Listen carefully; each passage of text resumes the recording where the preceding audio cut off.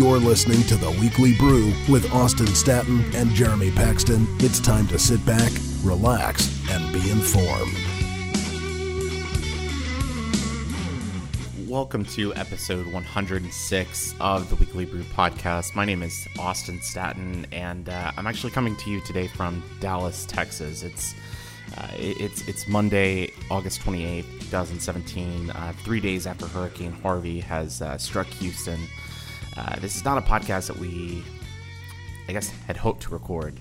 We were hoping this podcast would be more of a college football preview, and it will be. We have Stewart Mandel from The Athletic joining us here in just a few moments, but it's been catastrophic in Houston. My co-host, Jeremy Paxton, is actually taking refuge at Hunter Atkins' apartment in downtown Houston.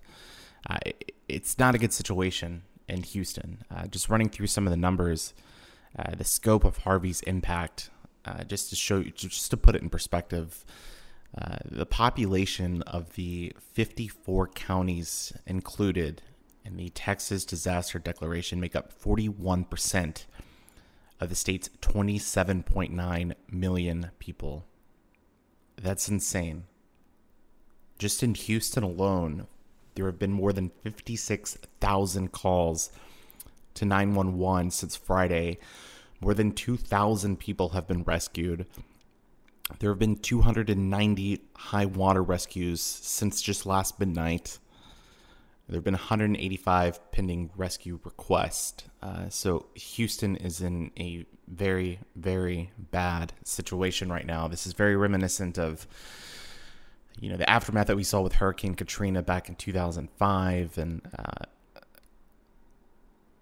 so far, there are reports that 30,000 people are currently in shelters and many more on their way. And just to show you the magnitude of the area impacted, the area of Texas that is currently underwater, it's comparable to the distance between New York and Boston.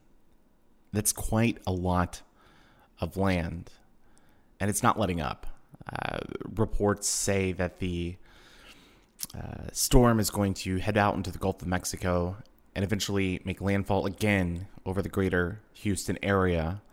And I don't think Houston's going to see a reprieve until Thursday or Friday of this week. But just an update on myself. I actually made the decision Friday night around 9:30 or 10 o'clock to leave Houston. And I drove to Dallas, Texas, leaving family and friends behind. It was very eerie. Leaving Houston that night. I left in between outer bands as Hurricane Harvey had just made landfall near Rockport, Texas, southwest along the coastline in Texas from where Houston is situated. But it was very eerie leaving Houston. The roads were completely empty, which is typically not the case for a Friday night. There was lightning very heavily lighting up the skies. Rain was falling. It wasn't bad enough where you couldn't see or is impacting the roads and the safety, but you knew that was coming. I've lived in Houston or the greater Houston area for my entire life. I remember growing up in the Woodlands in 1994 and seeing some massive storms drench the north side of Houston. 2001, we had Tropical Storm Allison, which is one of the largest and most expensive natural disasters, weather-related natural disasters to hit the United States. Of course, 2015, 2016, we had the Memorial Day floods and the Tax Day floods in Houston. We've had a lot of flooding in Houston recently, and a lot of it is in speculation because of the growing development of the city. So much concrete, the water doesn't have places to drain. But right now, most parts of Houston have seen more than 20 inches of rain. Isolated portions of Houston have seen more than 30 to 35 inches of rain. That's an absurd number, and it's going to continue to rise. My parents are living in the Woodlands, and they might lose their house here in the next few hours. Their neighborhood is taking in a ton of water. There is a creek right behind their house. It's not a good situation. So thoughts and prayers certainly to everyone in the greater Houston area that have been impacted by this storm, and we will continue to provide updates as we get them. And I just want to encourage you to check out HoustonChronicle.com. They've been providing great information. Members of the media here in Houston have been doing a hell of a job covering the storm and the events, and they've been providing valuable information for those that are in need. We just encourage you to capitalize on that and let people know if you need help.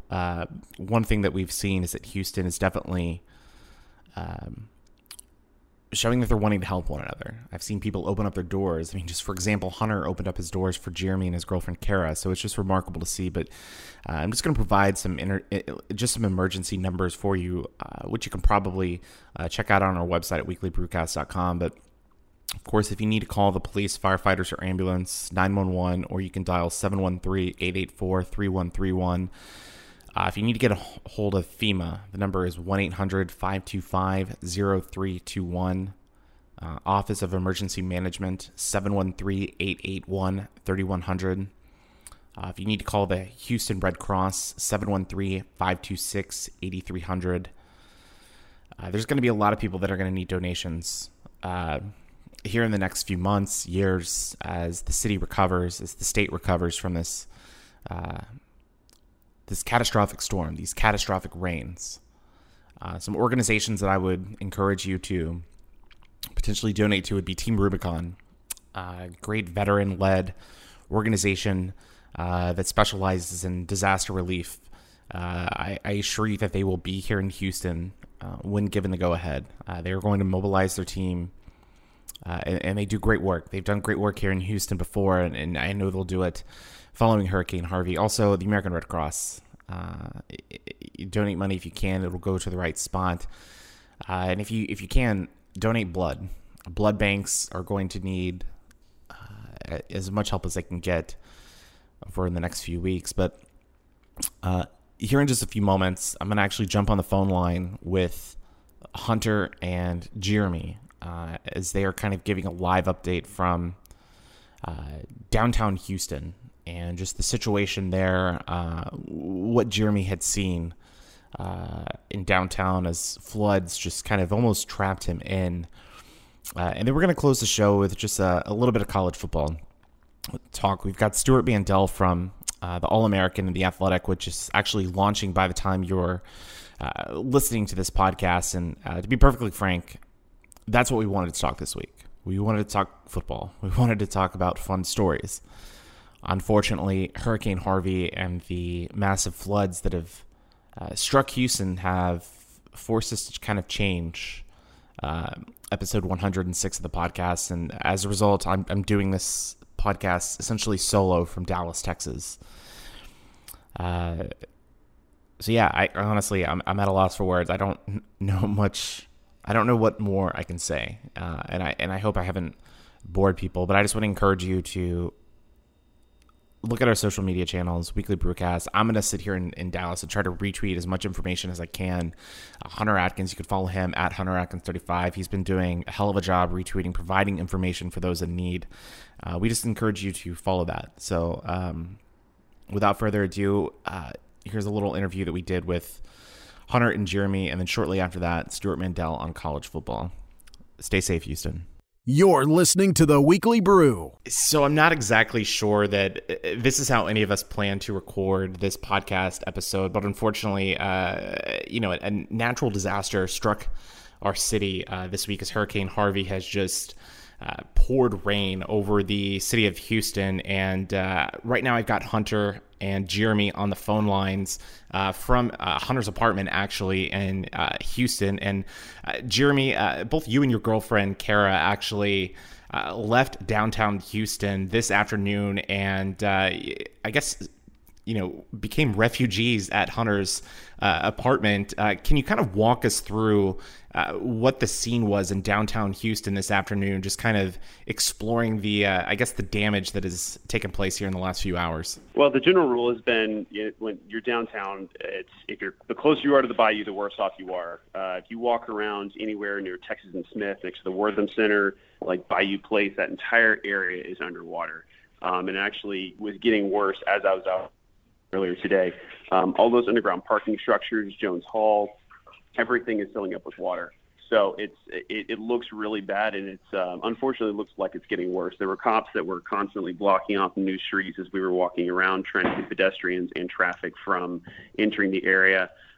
Definitely worse than anything I've seen previously. Allison, any of the tax day floods, Memorial Day floods. I mean, I've never seen anything like this in my life. You know, we were kind of on a group thread earlier this week just talking about what we thought could happen with this storm. And I think, you know, we were kind of cautiously optimistic that hopefully it wouldn't be as bad as, you know, some of the prognosticators projected. And it turned out to be just that bad, and if not worse. Yeah, I was going to say, I mean, I think one thing that I've taken away from, like, you know, just having a lot of experience in these floods and being downtown is that downtown usually doesn't flood. And then to see the bayou overflow its banks so quickly like that. And I don't know, like, if you watched some of the videos coming out of this area, but there's actually a current to the water. I mean, it's just the sheer volume of the water coming out of that area is just incredible. So this is definitely this is probably the most catastrophic storm that Houston has been through in at least 50 to 100 years.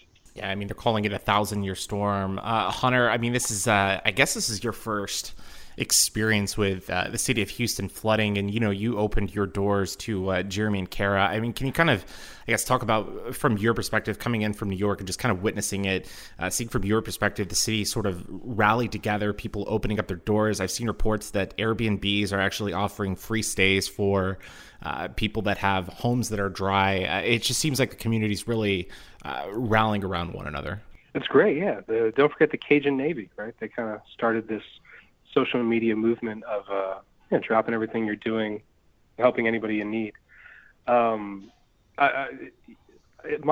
act of generosity is certainly at the bottom of the totem pole for the hierarchy of great deeds that I've done. Opening my space for Jeremy and Kara and this rambunctious, awful dog they have is really not that big a deal to me. Even though they've caused me to evacuate my home just to allow them and their rambunctious, awful dog to take full reign and urinate on my floor and be a total bark monster. But other than that, it's been great. Yeah, Bo's pretty stressed out by the storm. Mind you, he is the Weekly Brew mascot. He will be going to obedience school first thing when this water clears. No, Hunter's generosity is definitely not near the bottom of the list. I don't know. Of course, you guys don't know where we were, but staying at the Rice Loft there downtown, and so what happened? There was actually a fire in the sewer, which I saw some incredible video. It looks like quite a fire, like on top of this, like below this manhole next to the apartment. And the fire department came out there, like told us there was going to be an explosion at some point, like to get out of there as fast as we could. So that's what we did. We came down here and, of course, are enjoying Hunter's generosity. It's just really incredible what's happening because of this storm. Yeah, and I was going to say it's not like I have any experience with what's going on out in the street. I've been really lucky that I live in the Montrose neighborhood, which is like 8 to 12 minutes south of the the city center, and all I've gotten is just heavy rainfall. But my car is fine. The streets around my apartment are not flooded. I've had power the entire time. I've had water the entire time. I've been very lucky that I really haven't received any either damage or anything encumbering my stay during the storm. So, it looks really crazy outside my window, but all I can go on in terms of your question about the acts of generosity and the rescue missions is what I've seen on really only on Twitter. And it does look like, as expected, right, that people who have boats are rescuing animals, that there was an elderly home and that was tended to immediately from this harrowing image. You know what I'm talking about, Austin? There's a really terrifying image. It was an image of several elder women that were in a retirement home that were essentially just sitting in the water. Right. Yeah.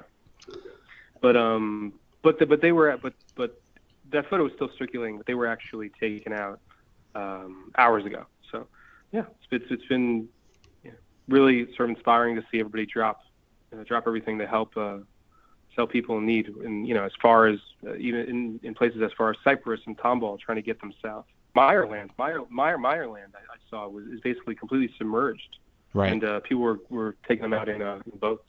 Yeah, I've actually received some text messages from people that are in Meyerland, and they've got the Coast Guard flying over their houses right now. So it's definitely a frightening situation. And Hunter, I know that you are from New York. Were you there for Sandy? Yeah, but Sandy, Sandy was basically the Corpus Christi of, the territory in New York City. So the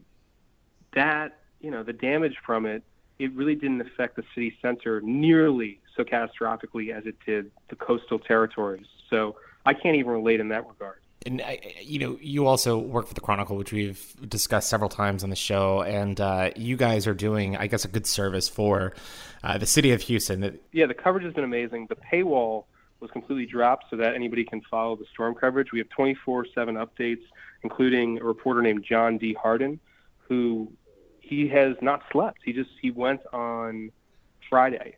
He moved to the emergency call center, I guess, or just one of these emergency centers where for rescues, and he set up his laptop, and he has not slept. He just moved there for the entire weekend to do as much reporting as possible. His stuff is outstanding. John D. Harden. I think his Twitter is @JD Harden. We also have flood maps that are constantly being updated for what areas have been flooded, what areas are at risk for more flooding. Just like up to the minute data and information for anybody wanting to know their area and the other areas that are going to be affected by the devastation. On top of that, there really have been some incredible photographs, incredible stories about, whether it's rescue missions like we talked about before, or the high rising water that has submerged all of Buffalo Bayou, Memorial Park, stuff like that. Right. I thought it was incredible just looking at some of these pictures actually on chron.com. The CBS affiliate KHOU completely flooded their downstairs level in this storm, which I don't think that's ever happened before. So long as I've paid attention to it. So they actually broadcast, I think, from one of the top levels of their station today. So just an incredible storm that's moved through the area, and I can't help but think that things are unfolding around us that we have no knowledge of, that it won't be until years later that we actually get to see and hear about. But I know that for my part, I'm extremely thankful that I have a place to stay tonight. Thanks so much to Hunter for taking us in tonight. It's really no small act of generosity in the midst of all this. Guys, stay safe through the rest of the storm, and keep me updated, and we'll continue to retweet and share images and share information as we get them. But make sure to check out HoustonChronicle.com. Great coverage there. Hunter's been retweeting just about everything in terms of storm coverage, so highly recommend following his feed as well. That's @HunterAtkins35. And guys, stay safe. You're listening to The Weekly Brew. Joining us now on the Weekly Brew podcast is Stewart Mandel, editor-in-chief of The All-American, a premium subscription college football site that is launching August 28th, or probably the time that most of our listeners are downloading this episode. And Stewart, it's game week and launch week for you. How are things going for you out on the West Coast? I mean, it's been such a hectic and exciting preseason. It's great to have some actual games to talk about and, of course, to write about now that we have a site. Yeah, and I guess before we, dive into anything else football related, I want to start with The Athletic, and we've spoken quite a bit on, on this podcast actually about the recent layoffs at ESPN, Fox, Sports Illustrated, and other media outlets. And I don't know, there was kind of a common theme after each round of layoffs that someone needs to create a website with all of these talented journalists, and they'd crush it. And The Athletic has seemed to, bring out a unique model and hired so many great journalists. What is it about, this medium, this platform that kind of convinced you that this was the new future for sports coverage? And if our readers do sign up, which we encourage they do, what can they expect? Well, just like you said, the timing was perfect for a new model, because clearly the traditional internet model of giving away the content for free and hoping you'll make enough ad revenue to pay for it is not working. And that's why all of these great writers that you mentioned were let go this spring or this summer and replaced by videos that, frankly, as far as I can tell, nobody wants to watch. So we believe at The Athletic, and certainly at The All-American, the college football site that we're launching, that $4 to $5 a month is not asking that much for readers who really are much more focused on good journalism, good reporting, good analysis, and don't care so much about autoplay videos, clickbait headlines, listicles, as we call them.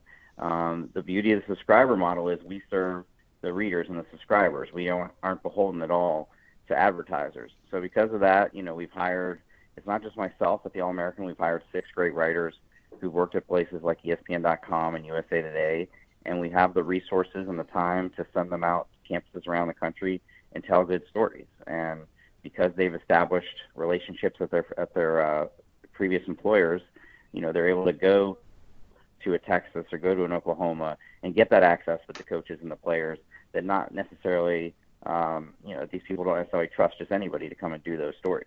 I think it's such a unique platform, and the price point to me is just perfect. I mean, for as much time as people spend on, team message boards, I think this is a little bit cheaper, and you're actually getting better content, actual journalism. So highly recommended. Check it out on Stewart's Twitter handle, and you can also go to The Athletic or just search All-American. But, we've got the football season kicking off with a heavy slate of games this week, and I look at, some of the quarterbacks. I mean, that's kind of what drives the Heisman talk. That's what drives the NFL draft talk, and you're primarily based out west, and you've got a hell of a lot of good quarterbacks out there. You've got Sam Darnold at USC, you've got Josh Rosen, UCLA, then you got a kid out of Washington and Luke Falk who can throw the ball around. I mean, is this the year of the quarterback in NCAA football?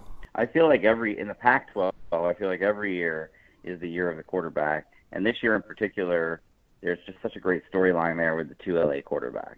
Because Josh Rosen starts from the first game of his true freshman season, and as is often the case with these quarterbacks, the hype had already begun. Oh, this guy's the future number 1 pick.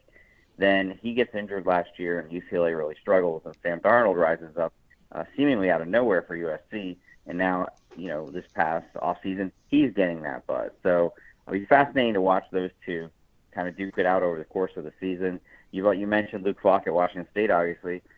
You've also got Jake Browning at Washington. So some great quarterback rivalries developing within the West, on the West Coast within that conference. Now, I'm kind of curious, specifically with Darnold and Rosen. Those seem to be the 2 prospects that NFL GMs are talking about for next year's draft. And, I've kind of heard some speculation that maybe there are some coachability issues with Rosen at UCLA. But if you're an NFL GM or just, I guess, if you're starting a team, which of those 2 quarterbacks do you want? Well, I have to, when people start talking about this, I have to remind them, Sam Darnold's only started 10 college football games in his career. So, I think everybody always jumps on the new flavor.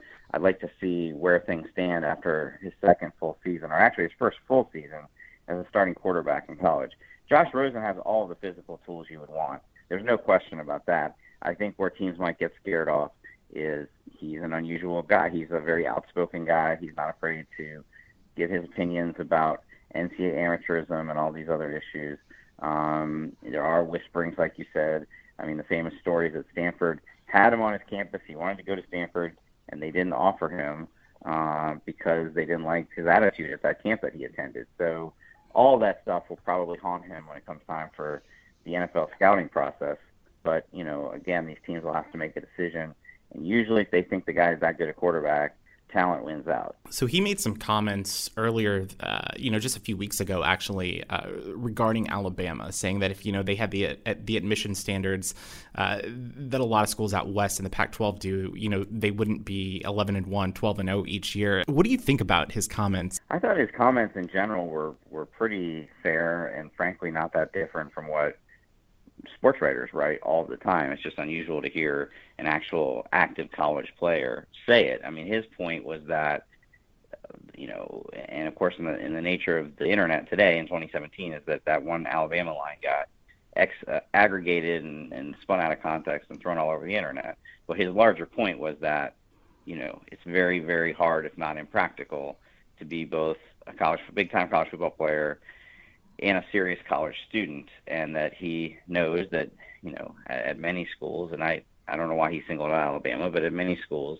kids are steered to easier majors, or they get an inordinate amount of academic advising, anything to just keep them eligible and get them through the system. And, I think he was kind of railing against that more so than, Alabama has some sort of unfair advantage because of their lower admissions requirements. I think a lot of it is just Alabama actually being ranked in the top 5 every preseason, contending under Nick Saban. And, this past week, the AP Top 25 poll came out, and, it's the usual suspects up there. Alabama 1, Ohio State 2, Florida State 3. USC, after a great year last year, checks in at number 4. And I guess my question for you is, we can't put a lot of stock in preseason rankings. There's a lot of shuffling year in and year out. But last year we kind of had a surprise team in Washington make it to the college football playoff. Do you expect a tight race this season, or is there a surprise team like Washington that can sneak into that Final Four? Yeah, I think the mix we're seeing so far, and I know it's only 3 years into the system, is for the most part it has been the Alabama, Ohio State, Clemson, kind of blue blood programs. But then you also can count on a Michigan State or Washington last year to sneak in there. It's not necessarily that they're, because of their program history. Washington has won a national championship not that long ago. You just didn't see that coming in that particular year. So I expect that to repeat this year. Obviously, everybody wants to know, well, who is that surprise team? And it's hard to predict. I like Oklahoma State. I think that this is the team that, to me, reminds me a lot of their 2011 team that finished, I believe, number 2 in the country, or number 3 maybe.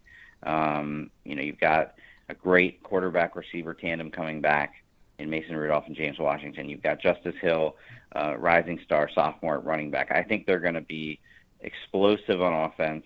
They're not going to be dominant on defense. They rarely are. But in the Big 12, you tend to win that conference based on who can score the most points. And so I see an opportunity for them there, especially with the coaching change at Oklahoma, that maybe Oklahoma isn't necessarily going to, have as smooth a sailing this season as they have the last couple of years. I think that's a natural segue to talk Big 12. The Big 12 had 5 teams ranked in the top 25, and of course Mason Rudolph, hell of a quarterback at Oklahoma State, and then you've got another Heisman candidate at Oklahoma and Baker Mayfield, who had some off the field issues this year. Oklahoma loses their running backs, but it seems that each year nationally the Big 12 just hasn't gotten a lot of respect since that first year when Baylor and TCU were kind of on the edge of the playoff bubble, but they haven't been able to break into that, I guess, elite conferences. They sort of separated into that number 5 slot, particularly because of NFL prospects. What does the league have to do to sort of, gain respect back in terms of college football writers, in terms of respect from other conferences and other leagues? Is that doable? Well, I think it starts with non-conference season. And last season, the narrative of the Big 12 was basically written in the first couple of weeks when Oklahoma lost to Houston and Oklahoma State lost to Central Michigan, and right on down the list. It was just not a good non-conference season for the Big 12. So this season, Oklahoma goes to Ohio State. You've got other high-profile games involving these teams early on in the season. They got to win more of those games. And then I think from a more macro perspective, really the decline of the Big 12 in people's eyes has been directly tied to the decline of Texas. Texas and Oklahoma are going to be the flagship programs that the conference is measured by in this 10-team model after you've lost Nebraska, after you lost Texas A&M. And Texas has been down this entire decade. So obviously a lot of people are looking to Tom Herman as the guy that will right the ship and get them back where they were for most of Mac Brown's tenure. And if that happens, then that's going to lift the whole Big 12, because they and Oklahoma are the ones that tend to produce the most NFL draft picks when things are going well, and Texas just hasn't been producing them recently. And obviously contending for New Year's Tom Six Herman, bowls obviously and first-year head coach spot. at Texas, he walks in with a lot of talent. Coaching seemed to be the issue, and getting that talent to perform seemed to be an issue under Charlie Strong. Is Tom Herman the right man for the job, or is he still in a tough situation at Texas? It's hard to argue with what he did at Houston. I think he showed in a very short amount of time what kind of head coach he can be. It was a similar, rebuilding situation that he walked into. Now, I think, and Charlie Strong's own comments didn't help with this. I think the talent level on hand has been maybe overhyped just a little bit. It's good, don't get me wrong. It's better than it was 2 or 3 years ago. But I don't think Texas is just sitting on, Alabama type talent level and just waiting for the right coach to come in. But, it helps to know who your quarterback's going to be in Shane Michel. I think the defense, which was really the problem under Charlie Strong in the last couple of years, which was surprising, finally has experience across the board. So there's definitely an opportunity there for him to come in and at least have great improvement in the record the first year. This was not a It should not have been a 5-7 team last season. And so this year's team should be, I think, a minimum an 8-4 team. And if he can get them above that, I think that's been considered a pretty decent first season. Yeah, absolutely. One of my former colleagues was the video director at Alabama last year and has recently been hired by Tom Herman. And he has definitely told me that he likes the vibe in Austin, is definitely encouraged for the college football season start. But Stewart, I'm actually a Baylor grad. I worked at Baylor for a few years before going to the corporate world. But we've got a new head coach. There was a tumultuous season, essentially the last 2 years under Art Briles and then, the regime last year. But Matt Rule seems to have come in and at least from an external perspective seems to have put the program in a better direction. What are your thoughts with him, and can Baylor fans, I guess, feel confident with him at the leadership position? I think he's come. Everybody was surprised that was the job he took of all. He was up for several big jobs, but I think he's done a great job of immersing himself in that community and establishing himself in a very short amount of time as a guy that, despite his lack of Texas roots, gets the culture there. Obviously, that showed in their recruiting this past season.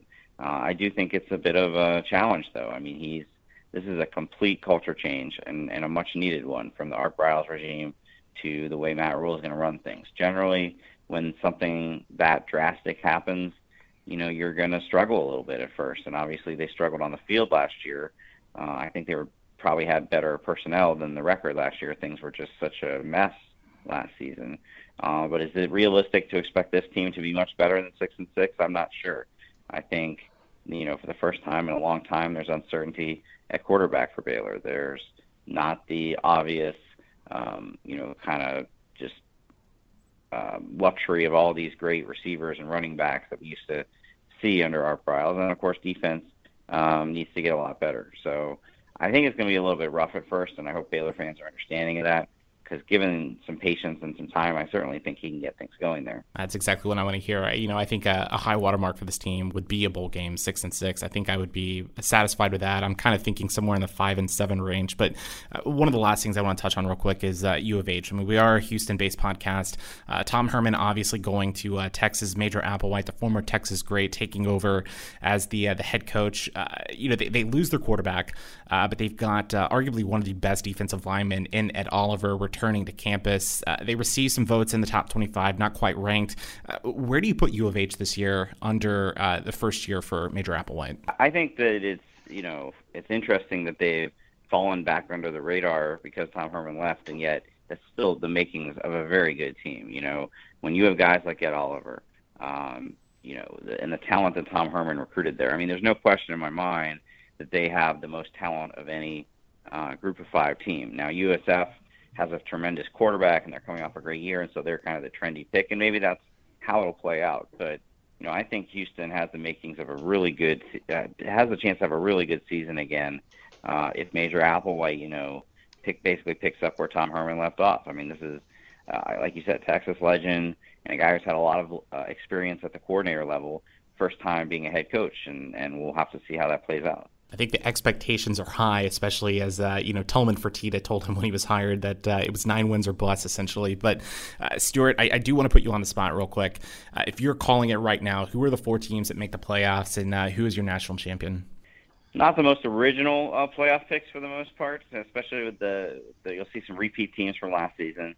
Alabama, Ohio State, like Washington to come out of the Pac-12. And then I mentioned them before, Oklahoma State as the 4th playoff team, with Ohio State winning it all. I like that pick. I think that should be a fun playoff if it does come to fruition. But, Stewart, we definitely appreciate you joining us on the Weekly Brew podcast. And again, the All-American, a product of The Athletic, launches this week. And for our listeners, what can they expect from the first week of coverage from the All-American? You're going to see some very original features that people have been out reporting at training camps over the course of August. You're also going to see a good mix of film. Some analysts are going to be looking at film and giving you some scouting breakdowns of the opening weekend games, a lot of Florida State, Alabama coverage, and some surprise appearances as well, from some very interesting contributors from all over the map. We're definitely looking forward to the launch. And of course, if you want to follow Stewart and all of his work, you can subscribe to the All-American and also follow him on Twitter at SL Mandel. But Stewart, it's been great having you on the show. We appreciate it. Thank you very much.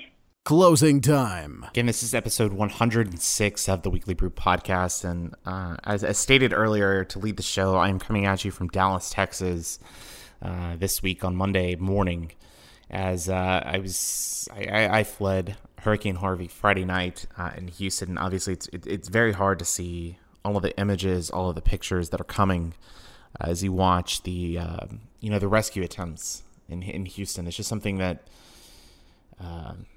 nobody wants to happen. Nobody wants to see happen, and it's especially more difficult when it's your hometown, and you see this ongoing. But thanks to Hunter and Jeremy for joining me on the phone line to kind of give an on-the-ground perspective of what they've seen, the impact that they've seen on Houston. Of course, Jeremy's saying that it's probably the worst that he's seen, in far worse than Tropical Storm Allison back in 2001, which to me is just,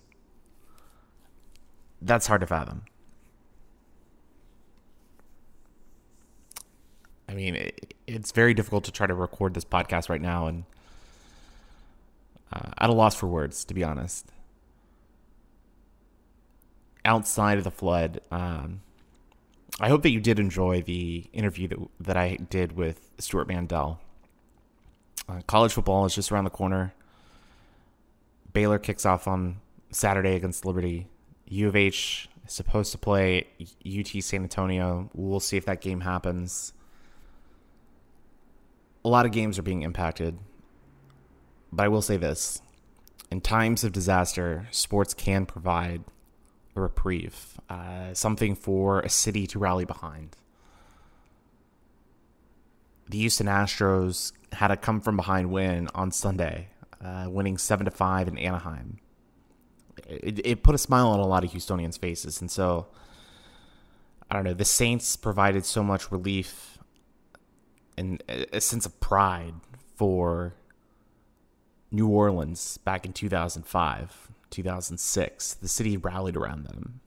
Maybe the city rallies around U of H. Maybe they rally around Rice. Maybe they rally around the Texans or the Astros. But Houstonians are resilient. The flood might cause a lot of money and damage, but Houston will rebuild. It's arguably the greatest city in the United States. And we'll be fine. We will recover.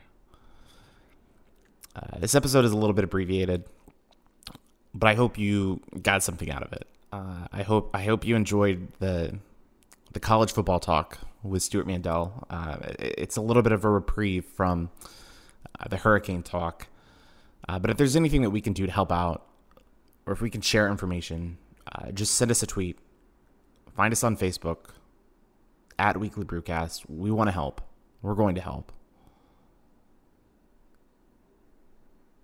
On behalf of my co-host this week, Jeremy Paxton, Hunter Atkins, thanks to Stewart Mandel for joining us on the podcast.